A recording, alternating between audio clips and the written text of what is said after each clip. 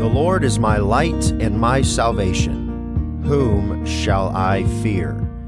Welcome. We're in Psalm 27 today. We'll be looking at the first three verses in Psalm 27. If you have your Bibles, verse number 1, The Lord is my light and my salvation. Whom shall I fear? The Lord is the strength of my life. Of whom shall I be afraid? When the wicked, even mine enemies and my foes, came upon me to eat up my flesh, they stumbled and fell. Though an host should encamp against me, my heart shall not fear. Though war should rise against me, in this will I be confident. We're talking today about fear and confidence. People are inspired by somebody with bravery, somebody with confidence. I'm thinking of probably every movie that you have seen that involved some kind of conflict. Eventually, somebody musters some bravery, and we enjoy watching that, even little kid movies. And confidence comes, I would say, from having things under control or knowing that somebody does. And our confidence should never come from something that can change.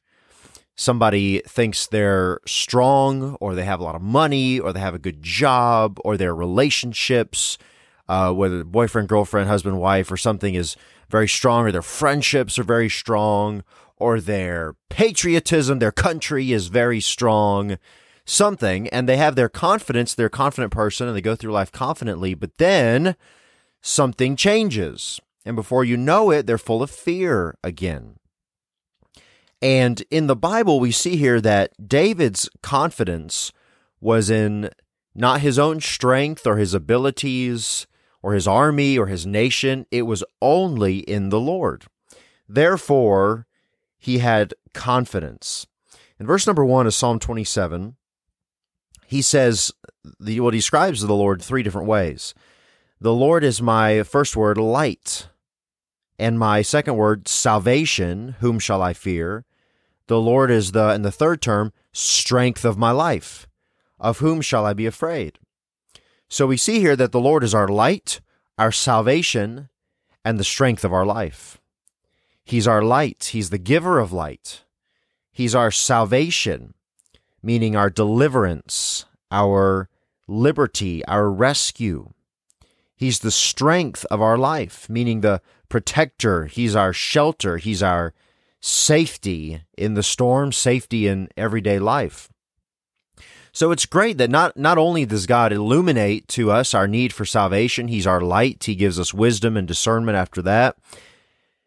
He's not only our salvation. He saved us from our sins. If you've trusted Christ as your personal Savior, you have salvation. You've accepted the gift of eternal life, and He is your deliverance. But on top of that, He's also the strength of your life. He's the strength for you today. I thank God that He didn't just save us and then leave us alone and say, I'll see you when I see you. No, He's the strength of our life today. He's our shelter today. And so David concludes in verse 1, Of whom shall I be afraid? He's my light and my salvation. So whom shall I fear? He's the strength of my life. Of whom shall I be afraid? So there's some powerful people out there. David conquered more than one giant. He had a lot of foes and battles and enemies and insurrection, even in his own kingdom, among his own family. He fought a lot of different foes with a lot of different strengths, varying degrees of strength, mental, physical strength. But if the Lord is his light and his salvation, and the Lord is the strength of his life, who is he going to be afraid of? That's what he's saying. Come at me with your best shot. No matter what this world can come up with, it's no match for the Lord. Verse number 2, When the wicked, even mine enemies and my foes, came upon me to eat up my flesh, they stumbled and fell. In other words, his enemies had in mind the worst possible thing they could do to him. They wanted to consume, destroy, obliterate David and his name from off the earth. But when they came up against him, they stumbled and fell. David was able to look back with confidence at the past and see that, yes, God has worked as my strength, my salvation, and my light. And so therefore, he was able to look to the future in verse 3. Though an host should encamp against me, my heart shall not fear. Though war should rise against me, in this will I be confident. He's saying, therefore, since God is my light, my salvation, the strength of my life, my heart will not fear. I don't have to be afraid. I can be brave. I can have that confidence no matter what is going on around me, because I know that I'm in the center of God's will. I'm doing what he wants me to do. I have that faith that I'm protected.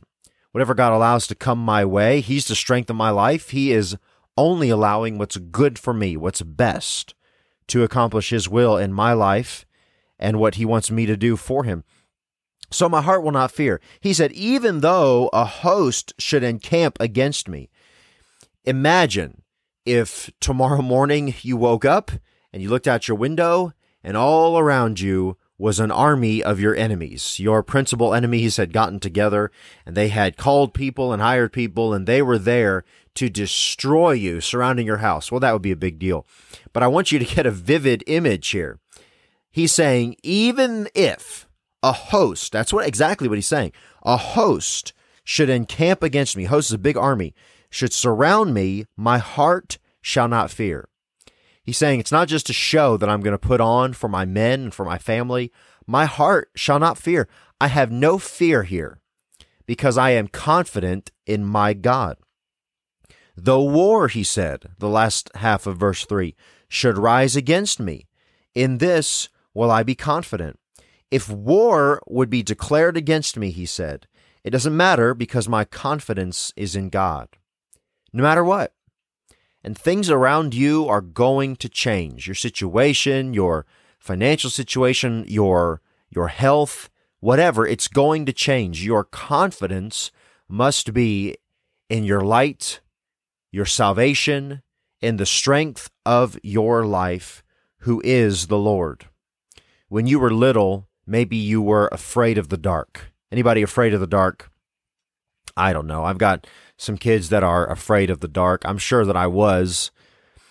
And you were probably interested, a lot of kids are, in what's under the bed.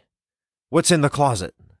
I know there's something in there that's going to get me. What's that shape over there? And you go in there and you try to reassure your kid and you turn on the light, and almost immediately fear flees when the light is turned on, or in the daytime. In the daytime, those areas that were made you afraid before, that were scary before, whether it's your backyard or something, that when there was no light, when it's daytime, it's not scary at all. It never crosses your mind. The fear was gone. And what it was the fear of the unknown, what I don't know. And in your mind, whenever you have some kind of unknown area, you usually are going to fill it with the worst possible scenario. So it's dark. I can't see in that corner over there. There's probably, obviously, a 3-headed monster that's going to eat my brains. Obviously, because I can't see. So it's going to be the worst possible thing that I can think of. My imagination is going to run wild. And in life, that same exact thing happens to you and me. Only as we grow, the fears grow up as well. We're tooling along in life and we think we have everything together, but then something changes. Death in the family, sickness. Boy, that's a good way to remind you that you are not in control. A job loss, accidents, sin, out of control. Something happens to you, somebody sins against you. You are out of control and you realize that there's some unknowns ahead, and so you're filled with fear. But when we understand, listen, that the Lord is our light, the Lord is our salvation, the Lord is our strength and our confidence, it was never in anything else, And if it is, it's going to be shaken real fast. But when we understand the Lord is our light, our salvation, the strength of our life, we have no fear. We have total confidence because we know that God is in control.